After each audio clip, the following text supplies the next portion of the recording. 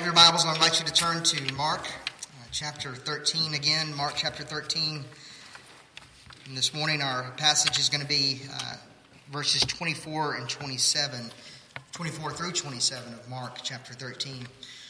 If any of you have ever flown, you've probably had to experience a layover. The layover is, they call it a layover because airlines thought passenger purgatory wasn't that great, so they wouldn't call it that. But that's essentially what it is. You have this final destination that you're going to, this final place. But airlines figured out that somehow or another they could make more money off of us if they landed us in a faraway place and took us out of the way somewhere before they brought us to the place where we wanted to go. I don't know how they make money off of us this way. But that middle place that you get to is the layover, so you have to land and get out and then get onto another plane and then fly to your final destination. Well, in thinking about Mark chapter 13, last week was kind of like the layover. We were shown at the very beginning of Mark 13 about all of the events that were going to happen prior to the destruction of the temple.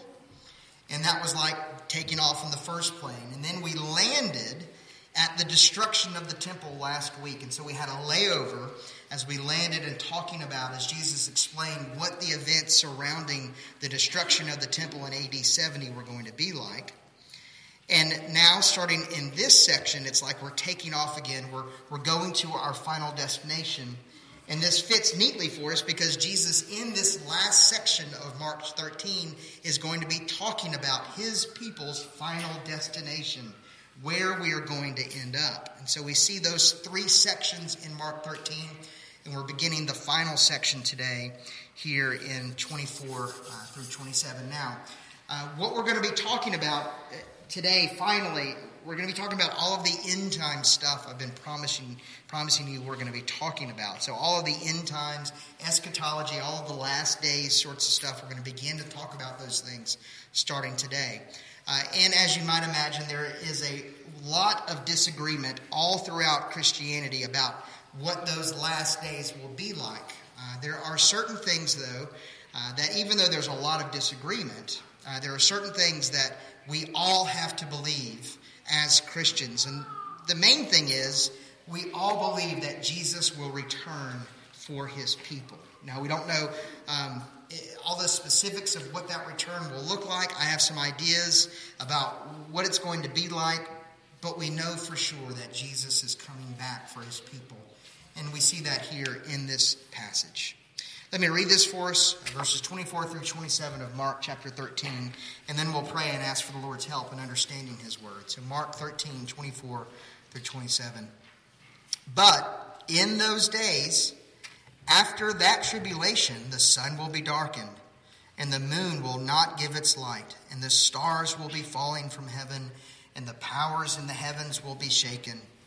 And then they will see the Son of Man coming in clouds with great power and glory. And then he will send out the angels and gather his elect from the four winds and from the ends of the earth to the ends of heaven. The grass withers and the flowers fade, but the word of the Lord stands forever. Let me pray and ask for his help in understanding this word with me. Father, we thank you for giving us this, your good and perfect word that gives light and life to your people. And we pray that it would encourage us, even as it encouraged your people in Rome under persecution nearly 2,000 years ago. Lord, we thank you for giving us again this word, and we pray these things in Christ's holy name. Amen. So this morning I want to look at this passage in three ways. First of all, in 24 and 25, we're going to see heavenly signs of the coming of the end. Secondly, in verse 26, we're going to see the heavenly sun. And then thirdly, in 27, the heavenly sending. So the signs, the sun, and the sending this morning. 24 and 25, let's look at these verses first. Jesus begins in 24 and 25 by giving us some time markers. Okay? And this is how we know that the things that came before it are separated from the things that come after it. He's talking about two separate times. There are some people that read this and say the events of verses 14 through 23 all go together with this, but clearly in 24, Jesus says, but in those days after that tribulation. So these are two separate events that he's talking about, and they're separated here. What I said last week was that the events that came before it were the tribulation surrounding the destruction of the temple in AD 70. And now Jesus is moving on to the final destination, the last days, a different tribulation that is, or a different time that is coming. He says, after that tribulation. So that's what we see. Now, what do we see in these verses?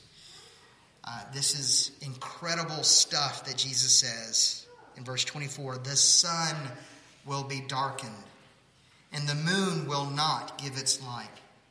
And the stars will be falling from the heavens, and the powers in the heavens will be shaken. So Jesus says, after AD 70, at another time, there's going to be some cosmic upheaval that is happening.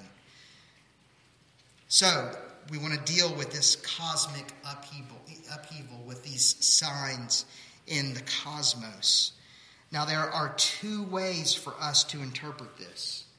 We can either take this literally, or we can take it figuratively.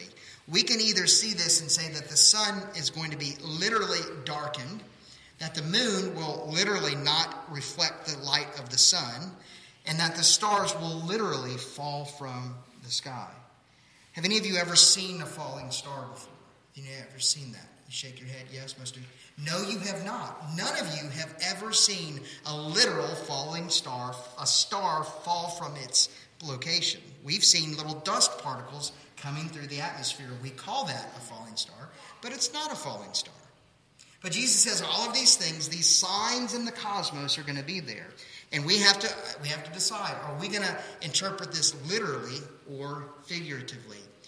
Will, in the last days, the sun literally be darkened, and all of these things, will that happen? If we interpret that literally, then those are the things that we're going to be looking for. And there are people that are literalists that take this literally, that say, if you do not interpret this literally, then you're not taking the Bible seriously, then you're not taking the Bible on its own terms and what it says, and you're opening up the Bible for criticism and for various ways to attack it. Now, there are other people, and I think I coined this term, figurativist, who take this figuratively, that say that the sun won't actually be darkened, that the moon is not actually going to stop giving its light, and the stars won't actually fall from the sky, but we interpret this symbolically or figuratively. And the figurativist will often say about the literalist that if you interpret it literally, then you're not taking the Bible at its own words, you're not reading it in context, and you're misunderstanding the point of the passage. Well, let me give you my interpretation of this. I take this passage in a figuratively literal way, okay? I've been using this phrase a lot. I like my cake and I like to eat it too. I think we can do that again in this passage. We don't have to say one thing or another. We can believe that this is symbolic and also literal, meaning this, that something amazing and incredible is going to happen in the cosmos. There will be earth-shattering events that take place, but they may not be exactly literal in this sense. Now let me explain why I take it that way. This is a quote from 3 places in the Old Testament. And if you have a good Bible, you'll have those. It'll have it in italics, and will point you back to those 3 places in the Old Testament. Mine doesn't do that. I have a bad Bible. But these are actually 3. These are quotes from 3 places. The first place is Isaiah chapter 13, verse 10. You can write it down and go look at it later. Isaiah 13:10. Isaiah 34, verse 4, and then Joel 2, verse 10. So 3 places where these exact words that Jesus says are found in the Old Testament. Now, why do I take this figuratively, this language figuratively? Because in the Old Testament, when Isaiah says this in Isaiah 13, he's talking about the fall of Babylon. And then in Isaiah 34, he's talking about the fall of the nations after the fall of Babylon. And in those two chapters, we're actually told that those things happened. That surrounding the fall of Babylon, that the sun and the moon were darkened and they didn't give their lights and the stars fell from heavens and all of those things, we're actually told that those things happened in 536 BC. In Isaiah chapter 13, verse 17, God says, I'm going to use the Medes and the Persians to blot out the sun, to make the stars fall from the sky. Now, if you go back in history and you say, well, if God says that those things will happen surrounding the fall of Babylon, did the sun actually get darkened? Did the moon stop giving its light? Did stars fall from the sky? Did they see those things happening? Well, no, they did not. They happened in a figurative sense, meaning that they happened symbolically because great powers, great kingdoms lost their light. That happened with Babylon. That also happened with the other nations after the fall of Babylon. And what I think is happening here is that even though it didn't literally happen in the Old Testament time, that Jesus is saying that when one kingdom overtakes another kingdom, it's like the sun stops giving its light. It's like the moon stops shining, and like the cosmos itself is being overtaken. And that's what I think is happening here. Because what Jesus is saying is that it's not that one nation will take over a nation, but that his kingdom is going to overtake the kingdom of darkness. That after the tribulation of AD 70 with the fall of the temple, that his kingdom will go on the march. And what's going to happen is in the cosmos, in the world that God created, his kingdom will overcome all of the kingdoms of the world and will overcome the kingdom of Satan itself. And that's literally what has been happening for the last 2,000 years. That since the ascension of Christ, we have seen Christianity and the kingdom of God go on the march all over the world. Everywhere that Christians go, the gospel goes forth. And the kingdom of God cannot be stopped. So I take this literally, meaning that this has been happening. That his kingdom has been eclipsing the kingdoms of the world. And we've seen this again throughout history. Hasn't every nation that has ever been in existence has fallen or will fall. Every nation that has ever been in existence. You know, in the days of Isaiah, people thought that the Babylonian Empire would never be destroyed. And God laughs at that. He goes, no, a smaller nation, the Medes and the Persians are going to take it over. And then after that, the Medes and the Persians, you know what? The Greeks are going to take over the Medes and the Persians. And then after that, you know what? The Greeks, the richest, the wealthiest, the smartest people, the Romans. The Romans are going to take after that. And then where's the Roman Empire today? It's been overtaken. And there's all these nations that now are in the place where the Roman Empire was. But where is Christ and his kingdom? It's all over the place. The only kingdom that will not be shaken is Christ and his kingdom. So I take this figuratively. I don't think that the sun will actually be darkened. But I do think that symbolically or figuratively, that Christ has been doing this for the last 2,000 years.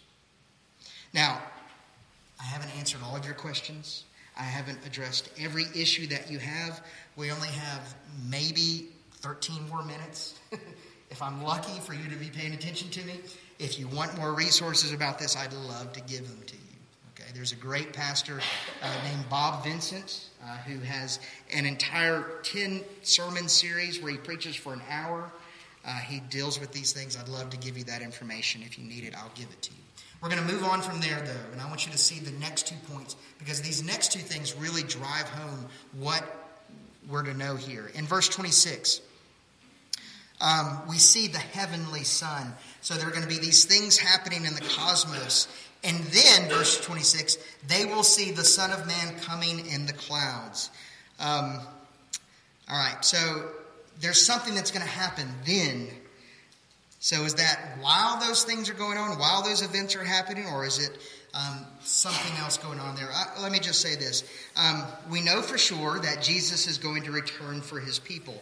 And we're told here that Jesus will return in the clouds. Now, I don't know you, but even from the time I was real little, I used to hear that kind of imagery of Jesus returning on the clouds. And I had one thing in my mind whenever I would think about that. And because I'm a child of the 80s, the one thing that I had in my mind was basically Jesus returning like he was in some kind of heavy metal hair band, riding with a guitar, like jamming out. And I hope this isn't irreverent, it probably is, but this is the way that my childhood mind thought about it in the 80s, like it was an MTV, music video or something. And he would be returning, just jamming out, and everybody would see it, and everybody would be like, oh, wow, that's amazing. Amy told me something that she imagined growing up. I'll let her tell you what that was. But all of us kind of have that thing in your mind about what this is going to look like. Well, let me just explain a little bit about what this is. That we are told that Jesus is going to return for his people. But what is this cloud? Is Jesus going to literally come back riding on a literal cloud? Well, probably not. And there's a reason for that. That word cloud is used all over the New Testament. But it's used in some very specific places. The word cloud, it's the same word that's used of the glory cloud that enveloped Jesus and his disciples and Moses and Elijah on the Mount of Transfiguration. So it's the glory cloud. It's also in Acts chapter 1 when Jesus ascended into heaven, we're told that a cloud overshadowed him and the disciples. And this is the exact word that is used in the Old Testament of the glory cloud that went in front of the Israelites by day to lead them in the wilderness. And it's the same word that's used of the Shekinah glory of God coming in and taking over the temple and resting with his presence. So this isn't, whenever we hear the word cloud, it's not like the clouds that float up in the sky. It's actually the glory of God. And what we're being told here is that Jesus will return in glory. And more than that, he's going to return in power and glory. And this is talking about his second coming. But let me ask you, in contrast, how did Jesus come the first time? Put yourself in the shoes of the disciples hearing this for the first time. No one knew who Jesus was. Well, very few people did. And think about his birth. Who was there for his birth? It was actually a very small thing until the angels actually had to come and tell the shepherds, look, God has come. And they weren't going unless the angels showed up to tell them. Almost no one knew, and it was humble, and it was quiet. In his first coming, Jesus came quietly. But in his second coming, what is it going to be like? He's coming in power and glory. And it won't be inauspicious. It won't be that no one notices. It will be so much so that everyone will see the power and the glory of God coming. This is the cosmic I told you so. You know the I told you so. If you're married, you know the I told you so probably better than you should. Because it's that thing where you are finally proven right. Well, think about the disciples here. Think about what they've been going through. They've been hearing about the tribulation and the trials that they're going to go through. And all of the people that will slam the door in their face. And all of the people that will take them out and beat them and persecute them. And think about the Romans hearing this for the first time. The Roman Christians who are having their families taken out of their homes and drug away and beaten and crucified and persecuted and killed. And all of them are saying, is it worth it? Is it worth it? And Jesus is saying there's coming a time when it will be evident to everyone that it is worth it. This is meant to encourage us to stand firm in Christ. You might be going through a suffering, a trial, some kind of difficulty right now, and Jesus is saying, it's hard right now, yes, but look to the final destination. Look to what is coming. You will be vindicated. Put your hope in Christ. So we see the heavenly Son coming, then finally the heavenly sending in verse 27. And then he, that's Jesus or the Son of Man, will send the angels and gather his elect from the four winds, from the ends of the earth to the ends of heaven. And I want you to see here that Jesus is telling these men and saying, look, he's already kind of indicated to them that they're going to be killed and martyred for the sake of Christ. And they're going to be saying, well, why should I go and be killed for Christ? Why should I suffer in that way? And he says, because I'm going to command my angels concerning you. Jesus cares for his people. In just a few verses, Jesus has called them his elect 3 times. The elect, the elect, the elect. Jesus says, then he will send out his angels and gather his elect from the four winds, from all over the earth. There are some people who think this is happening right now, that this has been happening for 2,000 years, and that the word angel, it's the same word for messenger. And the same word for send is the word apostle. He's sending his messenger apostles to gather the people, and they think that this is going on. But even if it's not something that's been happening for 2,000 years, something that is going to happen at some moment in the future, you and I need to understand that Jesus commands his angels concerning the elect. And you need to understand that Jesus cares about you. So much so that the heavenly host that he is commanding concerning you and your well-being today. It's hard for us to see this as we go through the mundane things of life. There's this great story in 2 Kings chapter 6 where Elisha, where the Syrian king he's been defeated, his army has been defeated, and he sends, he's like, why do we keep on dying?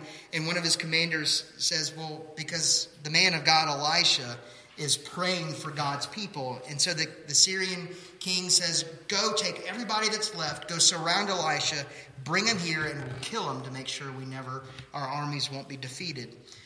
And so the armies, tens of thousands of people surround Elisha, this poor little prophet's house. They surround his house.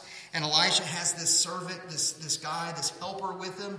And the guy's like, he opens up the door and he peeks out, and surrounding them are the mountains. He goes, Elijah, what are we going to do? And you can just kind of see Elijah just kind of nonchalantly, sipping his coffee going, that's nothing. You're like, what? The Syrian army is around us. And Elijah's like, there's more with us than with them. He says, don't worry about them. We have a bigger army. And the guy's opening the door going, there's nobody else here. And Elisha prays and says, Lord, open his eyes so that he can see. And then in the mountains surrounding that large Syrian army is an army that can't be counted of the heavenly hosts that are there to defend Elisha. So in this, I want you to understand that because Christ is ours, he's our Savior and our commander and our King, that he actually commands the angels concerning you. And there are more with you today than is with them. Now I want you to see this. I wish you could look out here and look out the windows and see the veil that is before us kind of parting. And whenever you walk out, I wish you could see the angels that have been commanded to protect us here today. Brothers and sisters, there are more with us than are with them. Are you not encouraged by this? And we're told here that Jesus sends his angels to gather his people. That's not the normal word for gather. It's to epigather. It's like, I don't know how to say it other than like to really gather, to finish the work of gathering his people together. There's going to be a time where all things are accomplished, all things are finished, and all of God's people are going to be gathered together. And all things will be done on earth as they are in heaven. And Jesus is pointing his people to see that reality. I wonder if you've seen that reality, that there are more with us than are with him. That if we are his elect, We are perfectly secure in Christ, and nothing will change that. That we actually have nothing to fear today.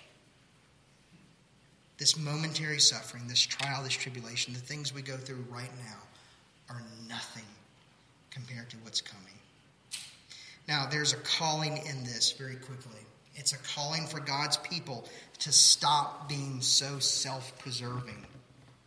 To stop depending upon your stuff or your bank account or your ability or your intellect.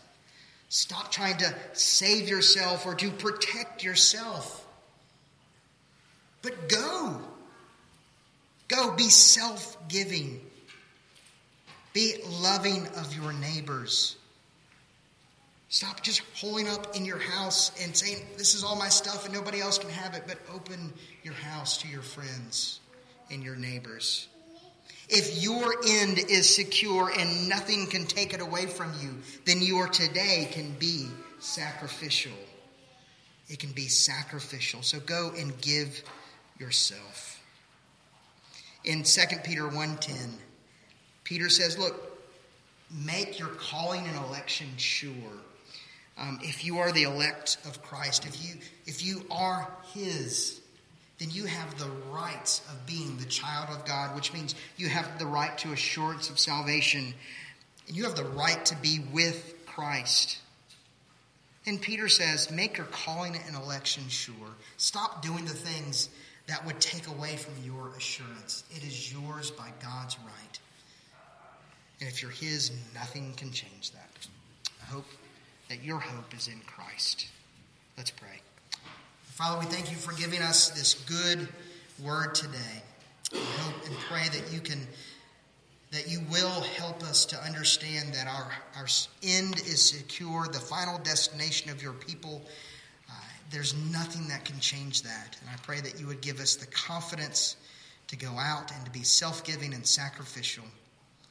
We thank you for all that is ours through Christ and his finished work. And we pray this in his name.